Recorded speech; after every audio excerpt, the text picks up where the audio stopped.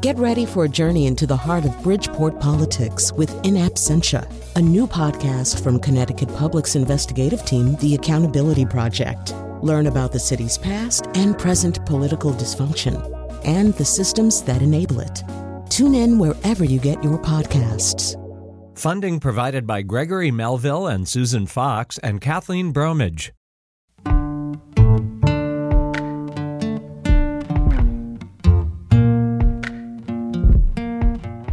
Back with Where We Live from Connecticut Public Radio, I'm Frankie Graziano. Our first guest on our women's basketball special is someone I got to watch when she came from Illinois to play basketball in stores at the University of Connecticut. And then when she got to the WNBA, staying in Connecticut with the Sun, she did an instructional video with us at Connecticut Public for kids in southeastern Connecticut. Really cool thing. Let's welcome now the Director of Franchise Development and Assistant General Manager for the Connecticut Sun, Morgan Tuck. Good morning, Morgan. Hi, how are you doing? I'm doing well. Thank you for coming on today. No problem. Thank you for having me. Anybody listening that wants to talk about women's basketball with us can join the conversation, 888-720-9677, 888-720-WNPR, or find us on Facebook and Twitter at Where We Live. I want to talk to you about your amazing body of work here in Connecticut, but I hope you'll allow me here to ask you first about somebody you played against in the WNBA, Brittney Griner. Yep. She's back in the United States after being released from a Russian prison in December. She says she intends to play. You and your peers stood behind her throughout the whole thing. What do you think her story is going to do to impact the season? I think it's going to totally amplify it. You know, I think Brittney was obviously, before this whole situation, one of the most known women's basketball players ever. But I think now she's known even on a greater scale because there's a lot of people that are interested in her story and her situation and how she's going to respond that maybe never watched women's basketball or never even thought about watching a WNBA game. So I think you're going to see a big kind of excitement or a bigger amplification of this season compared to those in the past. You think it's going to do anything for her fellow players and teammates, especially with all that they had to go through last year? Yeah, I think it could be on the positive side and negative side, right? You know, when you get increased attention, it's not always all good, and it's not all with great intent. But I do think for the players and her teammates and other WNBA players, I think it's, you kind of have a sense of empowerment, where, you have someone that we all know, have played against for years, kind of got to see develop, go through such an unprecedented situation, a crazy situation that I don't think anyone could have ever imagined that would happen. And to see her, handling it the way that she has, and then to be ready to come back and play, it just speaks to how great of a person she is. And then I think for the players, it just inspires all the current players, former players, people watching that, no matter what the situation is, you can come back and kind of get your life back on track. You've worn the jersey representing America before, so were you you talked about the negative aspect. You kind of surprised that an Olympic hero would get such a disrespect here? I guess not obviously by everybody, but online, and then I guess the disrespect from a country where she succeeded so well in ball over in Russia as well. Was that something that surprised you? I wouldn't say I'm necessarily surprised. I think the great part about America is people can have differing opinions and thoughts and stances on things, right? Like that's the best part of America, right? You can believe what you believe and stand up for what you believe in. And so obviously it's a great honor to play for Team USA. I played with Brittney in the 2018 World Cup in the Canary Islands. And, it's such a proud moment. Everyone is proud to represent your country. And I think, you're always going to have some negative, right? So I don't think it's necessarily surprising. I think it's always, everyone has an opinion. And the good part is that we're able to share our opinions and able to voice how we feel. So I think, it wasn't surprising, like I said, but, it's just a part of what it takes. You're right. Like when you represent the country, when you're in the public eye, there's going to be more opinions because more people are seeing you and getting a little insight into what you're doing. But I think that's just kind of a part of the process. Hey, I want to talk to you about playing overseas because you played for China, right, in your career? Yep, I did 2 years in China, and then my last time overseas was in Turkey. What made you go overseas? The money, honestly. I think, not everyone. I can't say for all players that you can make more overseas in WNBA. And that was also before this the CBA that came into effect in 2020, where salaries increased as well. But I think one, obviously I wanted to make money, that's a big draw. And then, I think for players that, the off season is really long. So to be able to actually play a little bit more and not, kind of sit around or just do training until the next WNBA season, those are kind of the two big reasons. But is there any level of frustration there that you got to go overseas? Basketball is so popular in America, but you got to go overseas to make more money. Any frustration with that? Yeah, I think it's kind of a mix. I think I was very grateful to be able to do it. I think my experience doing my first 2 seasons in China, it was very eye-opening. That was the first time I had traveled with USA Basketball and been around the world, but that was the first time I was really immersed in a different culture, right? And I think, I gained insight and things and experiences that I could have never gotten if I didn't go play overseas. But then, yes, on the flip side, you just get used to missing holidays or, the season's pretty short. So like I was fortunate my family got to come spend Christmas in China. And, so it's just really inconvenient. The time differences, having to be away, always on the road, living in a hotel, so those things aren't enjoyable. So I think, there's definitely the pros and cons of having to go overseas. 5 seasons of the WNBA. I want to talk to you about visibility. How important was it for you, for other women, younger women, to see you out there on the court thriving, to see Candace Parker out there dominating, Jonquel Jones killing it on the court, as we've been able to see here in Connecticut for some time? How important that visibility for you? It's huge. It's funny you say Candace Parker. She's from Naperville, Illinois, about 10, 15 minutes from where I grew up. And I went to, I swear, every one of her high school games. I got her autograph probably 20, 30 times coming up. And, she was a big inspiration. Lisa Leslie was why I decided I wanted to be a WNBA player, so I think being able to see players and see women that are doing something amazing, right? And it kind of plants that seed of people that, maybe that's what their dream is going to become. So I think making sure that, games are on TV and people can easily watch our games and just get that little bit of inspiration. I think it's hard to like put a value to it, but it's something that can totally change someone's life and kind of direct their path as they keep growing up. Now that you moved up to the front office here and you're a bigwig here in for the Connecticut Sun, what can I ask you about your playing career that's going to stick with you? What's going to stick with you? Well, I will say I definitely don't consider myself a bigwig at all, but I'll say, I think the thing I've realized the most coming in with no real work experience, like I say, right, my background was basketball. I think just that work ethic, I think when I first came in the job, I never had an office job. So I was like, well, what does working hard look like in an office, right? I knew on the basketball court, working hard was getting in the gym, watching films, spending time.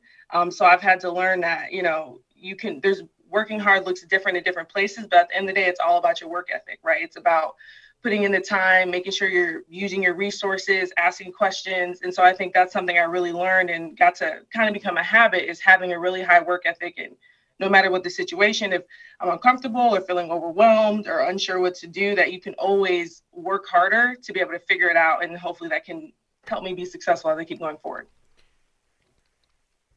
The Connecticut Sun, a defending WNBA finalist, consistently playing for championships now.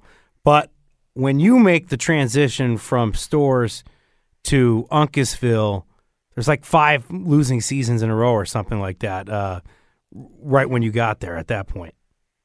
Yeah, it was rough. My rookie year, we were not good at all. It was it was a little bit of a struggle, especially, you win the championship my senior year, and then kind of like a little over a month later, you're playing in your first WNBA game. So it was like a big learning curve, I'd say.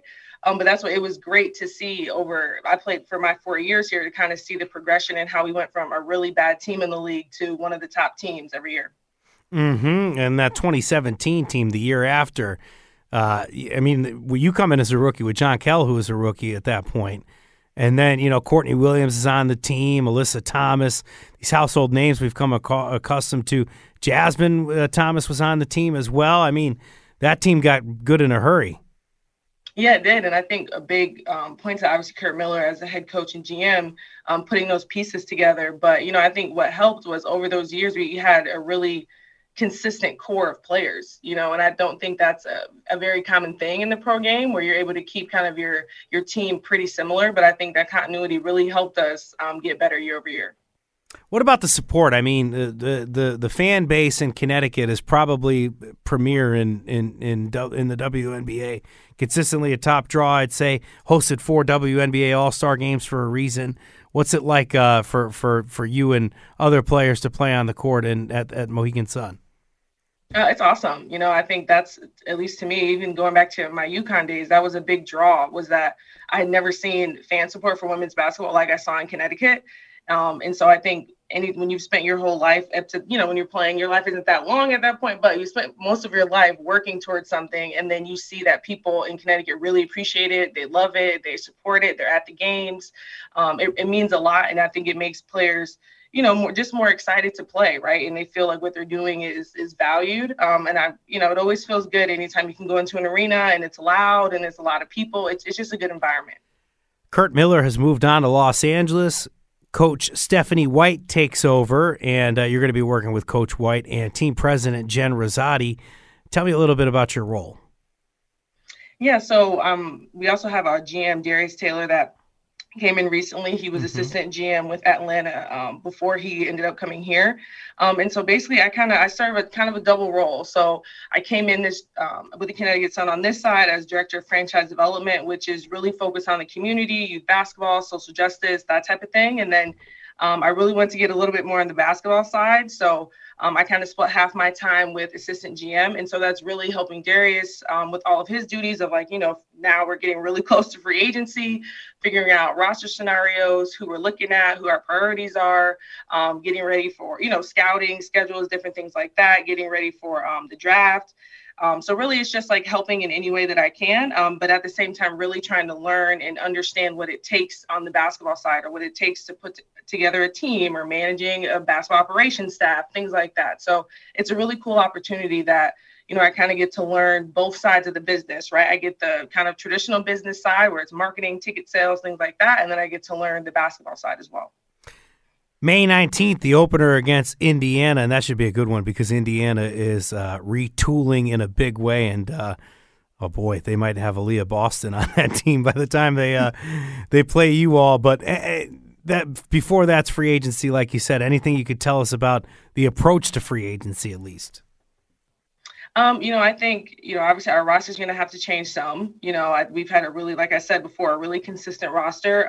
But, we knew at some point it was going to have to change up a little bit. But I think we're really at a point where we're still in the hunt for a championship, right? Like we don't feel like we need to reinvent the wheel and totally overhaul things like that. So, just trying to find those kind of pieces that can kind of get us over the hump is really our focus, and making sure that we're just doing our due diligence, checking out everybody, trying to see as much as we can to try to make the best decisions for our team.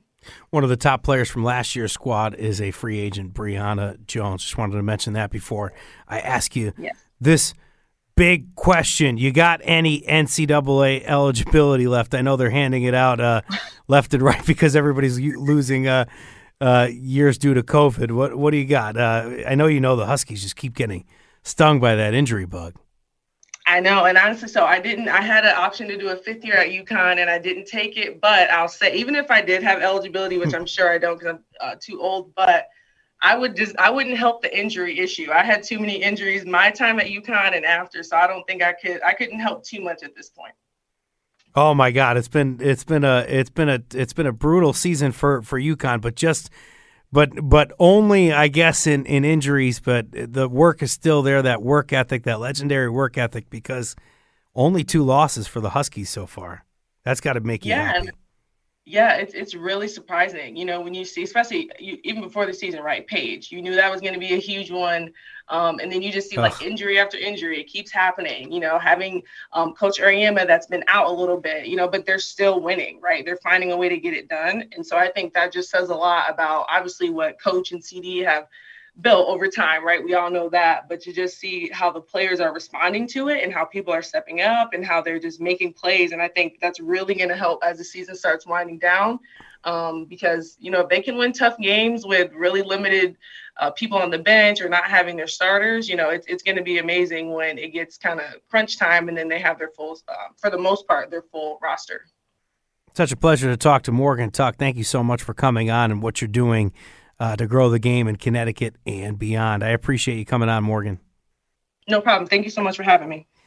Stay tuned as we bring in an outstanding panel of women next to dive deeper into Brittney Griner's return to play and the WNBA. Hit us up if you want to talk women's hoops, 888-720-9677.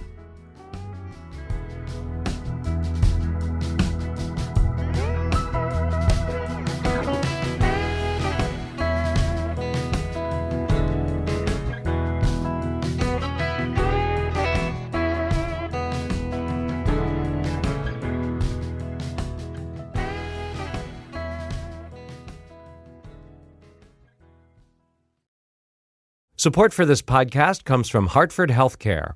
Elevating Health is funded by Hartford Healthcare. ECMO is a leading-edge, life-saving treatment for patients with cardiac or respiratory failure. Dr. Jason Gluck, director of the Mechanical Circulatory Support Program and Emergency Cardiac Care at Hartford Hospital, explains what it is. So ECMO stands for extracorporeal membrane oxygenation, outside the body oxygenation of blood. It's a life support technique that's used by highly sophisticated medical systems for patients with severe heart or lung failure. The technique involves removing blood from the body, oxygenating it, and then returning it back. ECMO procedures happen in the ICU, but not all hospitals are equipped with the necessary technology and staff. Dr. Gluck describes Hartford Hospital's ECMO Go team. So ECMO is considered when treatments have failed. And in our center, with a special ECMO on the Go team, we'll actually take that technology to their hospital and help them out there if they need to stabilize the patient and then bring them back to Hartford for recovery. For more information, go to ctpublic.org/elevatinghealth. You're listening to Where We Live on Connecticut Public Radio. I'm Frankie Graziano. Brittney Griner, one of the biggest basketball stars on the planet. She plays overseas in addition to her being a WNBA star. She was arrested on her way back to her Russian team. She was on her way back to her Russian team last February when she was arrested for drug possession in a Moscow airport. It caused her to obviously miss the WNBA season in 2022, but bigger than basketball, in Russian custody. And at one point in August, sentenced to 9 years in a Russian prison. What a whirlwind 12 months it's been for Griner, her family, teammates, fans. And I can't imagine what it's been like for our next guests to follow the whole thing. Joining us now on Where We Live are Lindsay Darkangelo. Lindsay writes about the WNBA for The Athletic and Just Women's Sports. Natalie Hevrin. Natalie is a contributing writer for The Next. That's a women's basketball newsroom. And Lindsay Gibbs. Lindsay's the founder of Power Plays newsletter, a no BS newsletter about women's sports. Hello, Lindsay, Natalie, and Lindsay. Hello. Hey. Want to make sure you can all hear me. We're going to have fun with two Lindsays on here, but I promise when I introduce you all, I'll say your full names. Let's do it. You can join the conversation now with all of us, 888-720-9677, 888-720-WNPR. You all heard that interview with Morgan Tuck. Lindsay Darkangelo, let me start with you. What can you say about her responses of why women go overseas to play ball? I mean, she's speaking from personal experience. There are a lot of reasons, but I think primarily it's the opportunity to, increase your wealth and make more money, aside just from experiencing a different country and traveling and meeting new people and having all those types of life experiences. It's the making more money and extending your ability to, affect your career for the long term, set yourself up.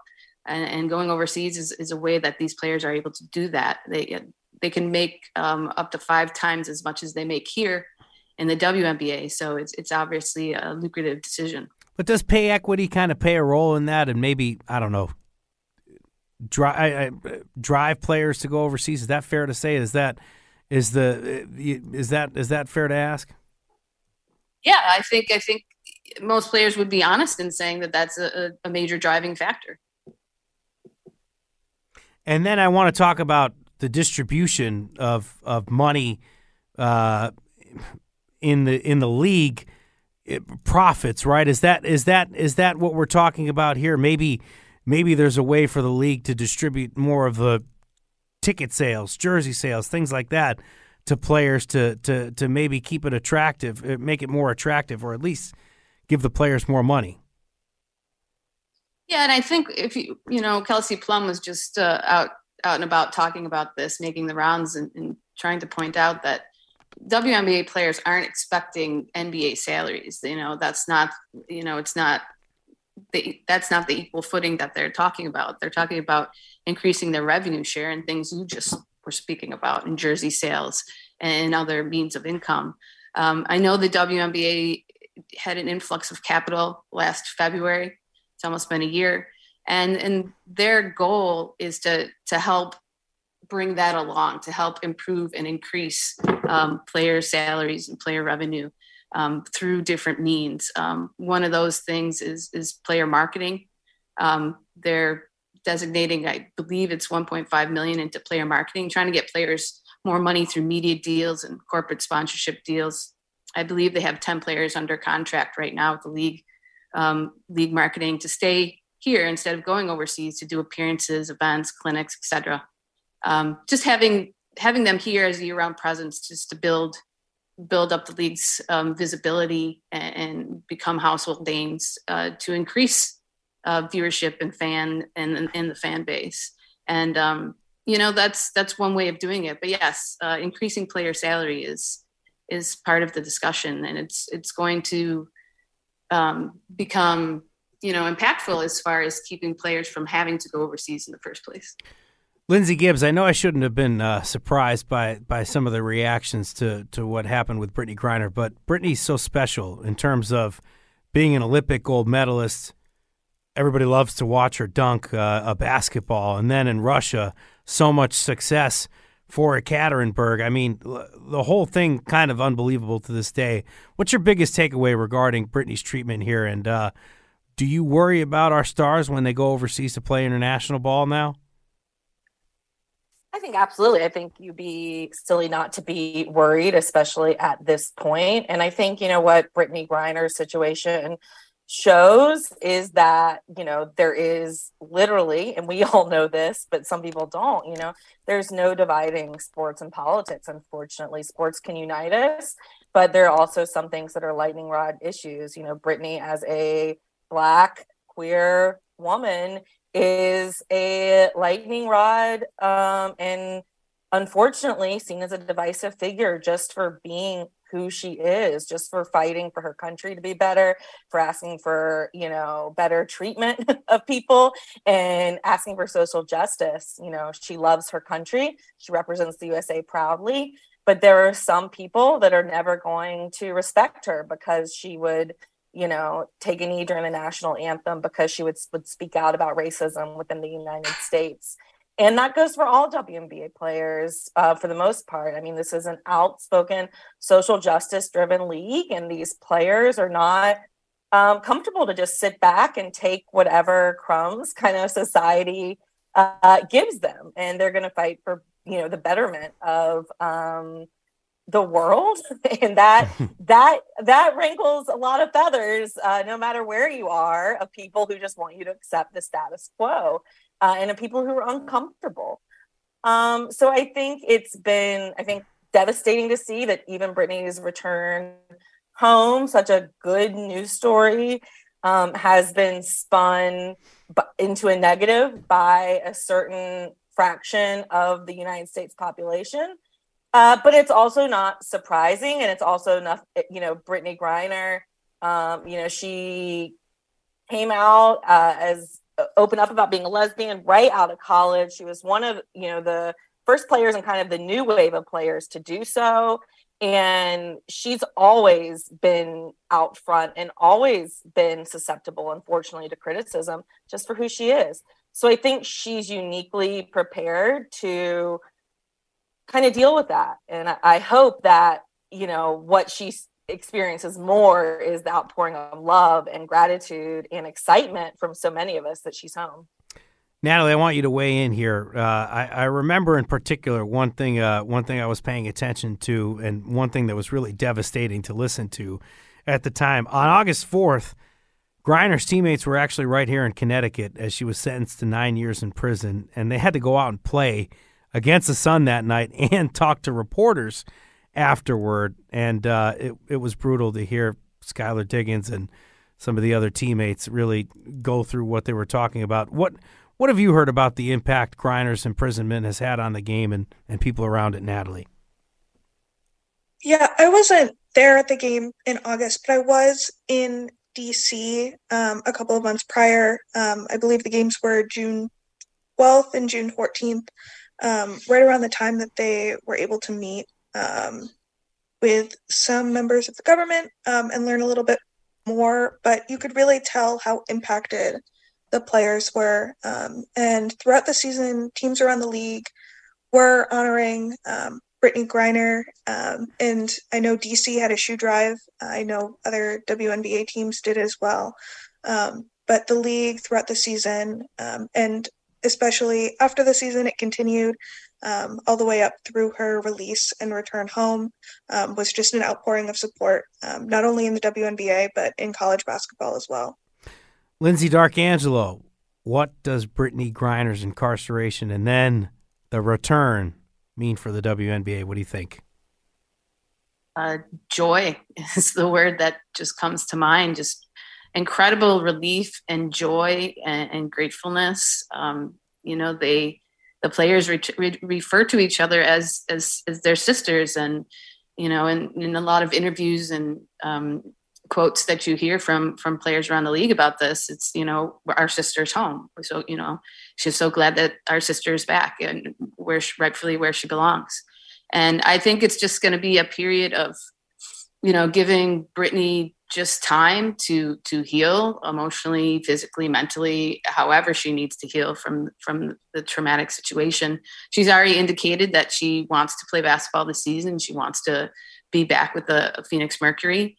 And so I think leading up to the start of the season during preseason and the start of the regular season, especially her first game, is just going to be a very, very overwhelming, joyful experience for WNBA fans all around the country, all around the world, and the players themselves.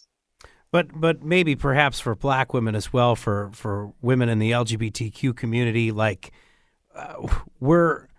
I'm focusing a lot on the negative here today, but it's got to be a boost to be able to see Griner. Hopefully, we don't know what's going to happen yet and where she'll play. She says she intends to play for the Mercury, but hopefully out there thriving.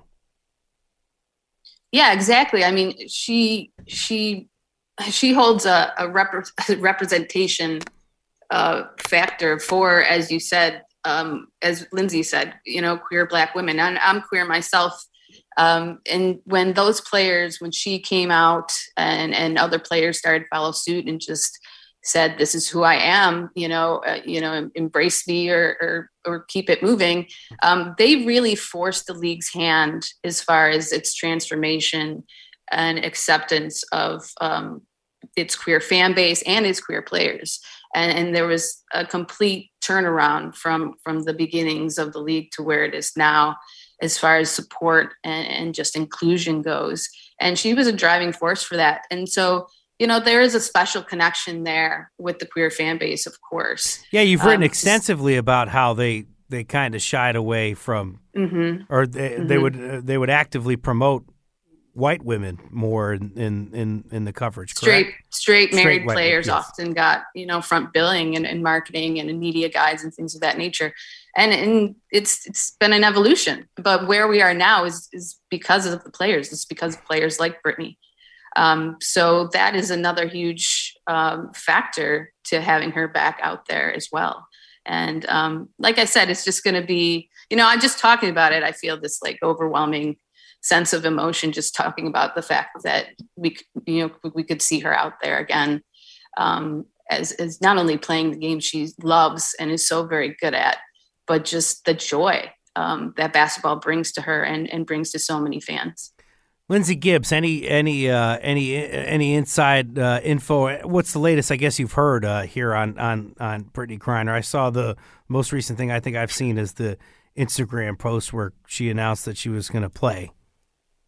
Yeah, I think I've heard reports that she's, is working out, that she has worked out with her Phoenix Mercury teammates. I think even though she is technically a free agent, I think it would shock everyone if she didn't get re-signed with the Mercury, and that didn't get settled very quickly in free agency terms. I think one of the things for me, I think it's a great sign that she wants to get back on the court. Of course, we all know that with trauma, you just never know how the healing process is going to be. It's not a linear process. So, of course, I think it's important that we all give her space and, as much rope, as much time as she needs to kind of, return in whatever way she sees fit. But if she does get back on the court like she says she wants to, and like so many of us want to, I think one of the things, it's just, that first moment she takes the court, of course, will be emotional. But there are fan bases all across the league who are excited to welcome her back. So it's not just going to be, that one moment of, gratitude. It's going to be over and over again throughout the WNBA season as she travels to different arenas, and a different set of fans get to express their gratitude, their appreciation, and their love for her. And it was such a dark cloud hanging over the WNBA season last year. I know for myself, for many other writers, it was hard to sometimes even focus on the sport. And I know for the players and coaches, much more so, because there was Brittney Griner wasn't there. The league wasn't whole. So I think it's just going to be a very special time, if and when she hopefully does get to return to the court. Natalie Hevron, Griner's a free agent, but she says she'll play this year for the Mercury. As Lindsey Gibbs said, she'd be shocked. I think everybody would be if she didn't play there. But other big free agents include Breanna Stewart, Candace Parker, Diana Taurasi. Anything can you tell us about free agency, or at least maybe something you're looking forward to? I think, as we've seen the last couple of years, just expect more chaos. When you least expect it, open your phone to a million notifications from something surprising. I remember driving from my off-campus apartment to campus to do something, and within 5 minutes, DeWanna Bonner had been traded to the Sun back in 2020. So just that sort of lovely chaoticness that I think free agency in any sport can provide.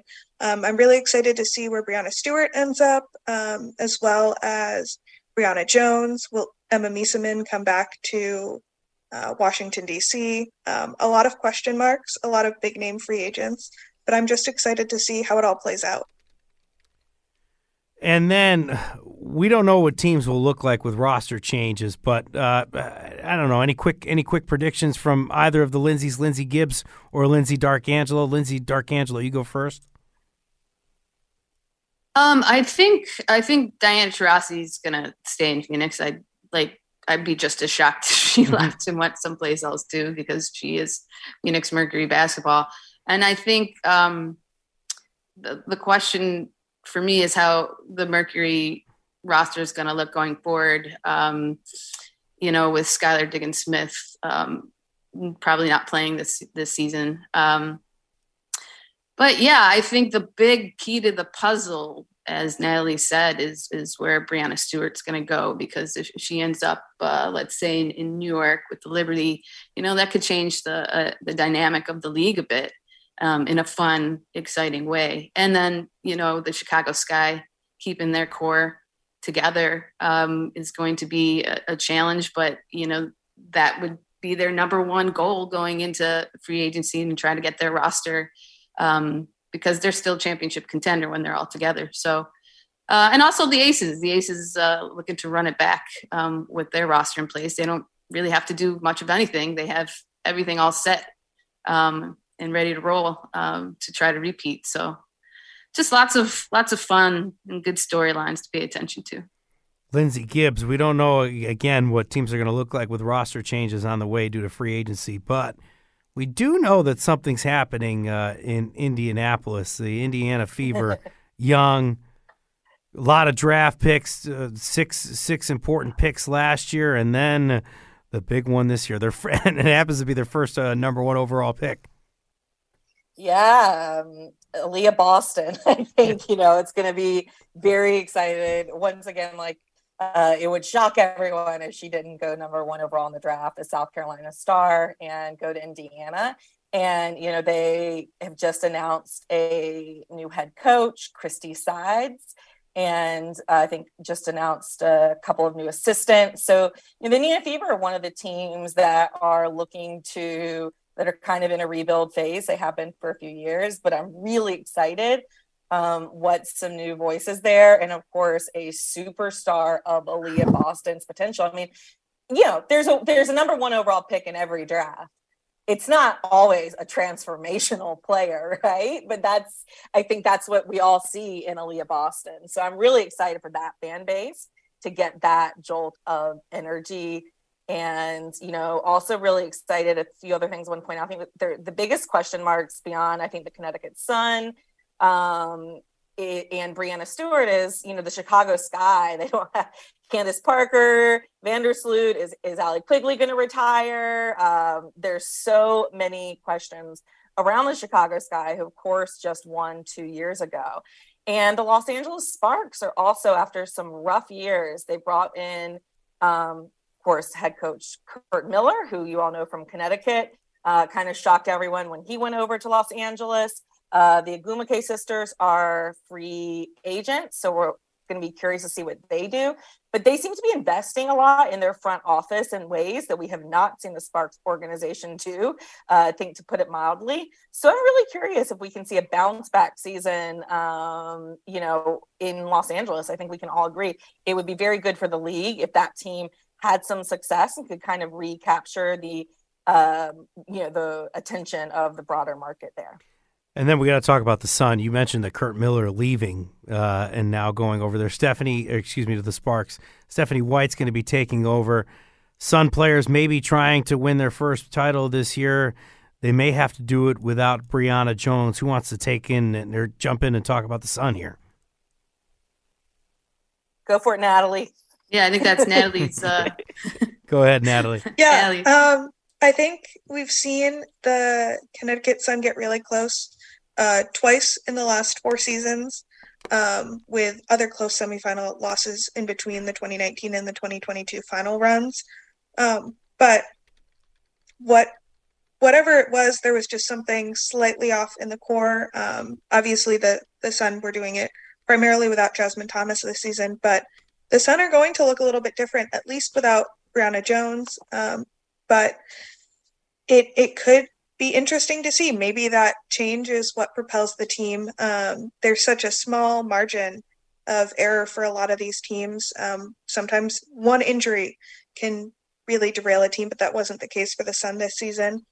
Just excited to see how it plays out, if they're able to make some interesting salary cap moves. But every team always surprises me in the offseason with free agency. So just excited to see what the Sun do in that regard. Before we end the segment, I'd like to whip around on ways to grow the game and the visibility of these star athletes. Lindsay D'Arcangelo, WNBA schedule has increased to 40 games. What about that? What's that going to do?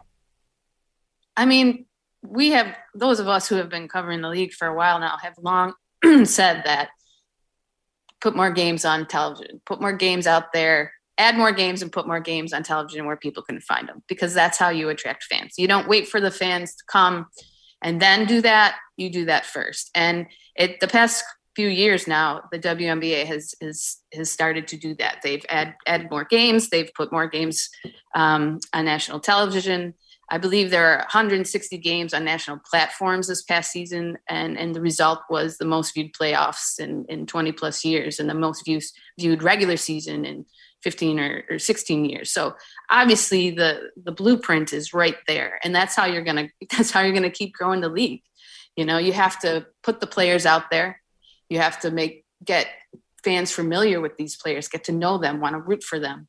You have to have games on television where they can go to a bar and look up on ESPN, the main channel, and see a game. And just, that's how you attract casual fans. And that's how you increase visibility. So, I don't believe they've released the broadcast schedule yet, but I won't be surprised if more games are on national television across the networks that they have deals with right now. And hopefully we'll see those numbers keep growing up. keep going up. Natalie, what's TV got to do with all this? And is the league poised to perform, I guess, even better on the airways in the coming years than, I guess, what was a successful 2022 campaign? What do you think? Yeah, I think, as Lindsay said, getting more eyes on it, making sure that games are on national television. The current media deal runs through the 2025 season, so changes may come after that. But I think getting eyes on it, I grew up in Connecticut, so when I went to college in Virginia, a lot of my friends didn't watch women's basketball, but once I was able to show it to them, they were able to get into it. I think that's really the power of having it on TV. People watch it, they fall in love with it, they enjoy watching it, and then they'll show their friends. And then that kind of continues out until more and more people are watching women's basketball, and it really all starts with being able to find it. Viewership of the 2022 playoffs, according to the Washington Post, 456,000 viewers, up 22% over 2021, and the most viewed WNBA postseason since 2007. Real quickly, Lindsay Gibbs, let's have you finish it out here, at least a segment. And quickly, what does this increased visibility, what could it mean for long-term viability?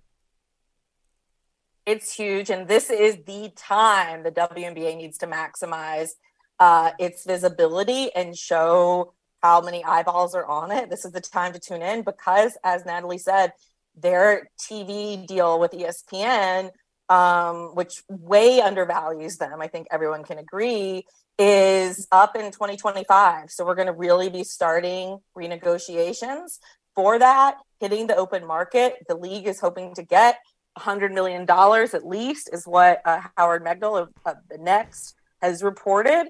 And that could change the game, as far as how much these owners are willing to invest, how much sponsors are willing to invest, and how much they can pay players. So I think that's what we got to keep an eye on. Another thing I just want to throw in there, I know we're quick, but prioritization is a big deal coming up these next 2 years. With the CBA, players are going to be punished if they don't come back from overseas in time for the very beginning of the WNBA season or in a couple of years for training camp.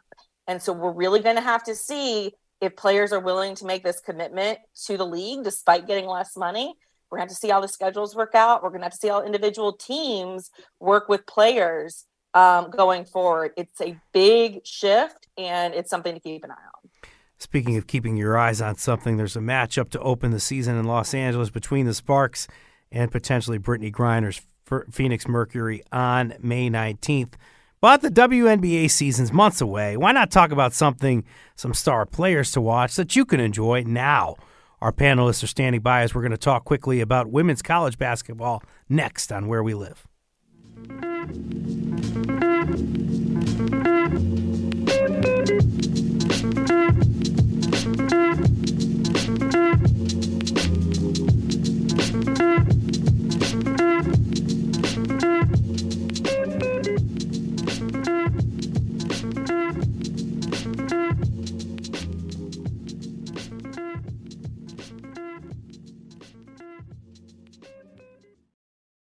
This is Where We Live from Connecticut Public Radio. I'm Frankie Graziano. We are 2 months into the women's college basketball season. Here in January, we find the University of Connecticut Huskies battling through injuries, ranked number 5 nationally, and the team that beat UConn for the title last year, South Carolina, is number 1. Joining me via Zoom to give you some teams and players to keep an eye on in the college game here in the last 5 minutes or so of the program, Lindsay Darkangelo of The Athletic and Just Women's Sports, Natalie Hevren of The Next and Locked On Women's Basketball Podcast, and the founder of Power Plays, Lindsay Gibbs. UConn, 5th in the country, Lindsay Darkangelo, admirable 12-2 record. Consider all they're going through with major injuries. Again this year, no Paige Beckers. Nika Muhl had a concussion. Dorka Juhas, broken thumb. You get it. AZ Fudd hurt her knee. She's back. Can they keep this thing going? What do you think? I mean, every time we think the Huskies are getting knocked off their game and are going to struggle, they just keep fighting. And that's pretty much what they've done all season. They fought through injuries. They've fought to just, keep the UConn expectation / reputation going of just being one of the dominant teams in women's college basketball. It's pretty amazing. I think one of the players who has stepped up really big is Aaliyah Edwards. Mm-hmm. She's averaging 17.4 points and 9.8 rebounds this season, shooting 63.5% from the field, which is an incredible stat. And she's a workhorse, and she's really become kind of like that go-to player, especially with Fudd. Fudd really finding her rhythm in the first few months of the season, and then having to go out with that injury. Hopefully they'll get her back and they can resume. She can resume that leadership role. But Edwards has stepped up big time. And Mule, as far as distributing the ball, I mean, she's leading the country in assists right now. I believe she has 9.3 per game. She's just really stepped up her game. What you're seeing is just this roster really taking, individual and team responsibility on themselves and just lifting each other up and remaining competitive. It's been fun to watch. 20-9 for Aaliyah Edwards against Butler the other night, 20-10 her last 5 games. Lindsey Gibbs, who can stop? I got to move on now to South Carolina, the team that beat UConn in the championship. And who's going to stop South Carolina? And let's call her the Indiana fever-bound Aaliyah Boston. Anybody? Yeah, I don't know if anyone can stop them. I think Stanford still has the best shot. I think they played earlier this season. It was a phenomenal game. South Carolina did win, but I think it would, they're very clearly the number 1 and number 2 teams in the country. But, Aaliyah Boston is really interesting because she's just getting all the attention from defenses. And she's actually was held to only 10 points combined in the first 2 SEC games of the season. But her team is still winning, and she's still finding ways to contribute. So I think it's going to be a tough season for her. She's going to continue to get all the attention. But Zia Cook is having a really great season at South Carolina. There's so many other players, and, count them out defending their title at your own peril because they're good and tough. I think they're so much tougher than people give them credit for. Lindsey Darkangelo, which of the remaining unbeatens is the realest? We got the Ohio State University, Louisiana State University, and Utah. Yeah, so St. John's was undefeated. They got upset by Seton Hall last night, so they are no longer undefeated. We have South Carolina, LSU, Ohio State, and Utah. Utah is kind of flying under the radar, particularly because they're in the Pac-12 alongside Stanford, and Stanford, is the golden child of that conference. But Utah's no joke. They could give teams a lot of trouble. It'll be interesting when they run up against Stanford later this month to see what happens there. But I got to believe South Carolina is still the top team to beat. But then you have LSU, they are rolling. They're leading the country with 92.4 points per game. They have Angel Reese, who is a double-double machine. She is on her 14th consecutive double since the start of the season. She's just feasting around the rim, 23.9 points and 14.9 rebounds per game. So I'm kind of high on LSU right now. I really want to fast forward to that LSU South Carolina matchup because I think it's going to be an SEC battle and an incredible game to watch. Running out of time in the show here. Sorry to interrupt you, Lindsey Darkangelo. I'm just going to give Natalie. I can talk about this no problem. Natalie Heverin, I'm going to give you about 30 seconds here. Give me some mid-majors to watch. I know you follow the A10. Give me somebody to talk about and watch here. Oh, definitely out of the A10. Rhode Island just beat reigning A10 champion UMass last night. St. Joseph's also started out 2-0 in conference play, and they started the season 9-0, which may surprise some people, but they really finished last season strong, continuing that success. And then outside of the A10, Columbia and Princeton in the Ivy League are 2 really exciting programs to watch. And we're going to have to cut it there. I am so sorry to interrupt you guys. We had such a great time in the last segment. I asked you so many questions. Probably should have cut it down at that point. Lindsey Darkangelo, Lindsey Gibbs, and Natalie Heverin, thank you so much for joining us. I appreciate it. Today's show produced by But today's show is produced by Tess Terrible. Thank you for joining Where We Live today. Our technical producer, Kat Pastor. Download Where We Live anytime on your favorite podcast app. Thank you for listening. I'm Frankie Graziano. This is Where We Live.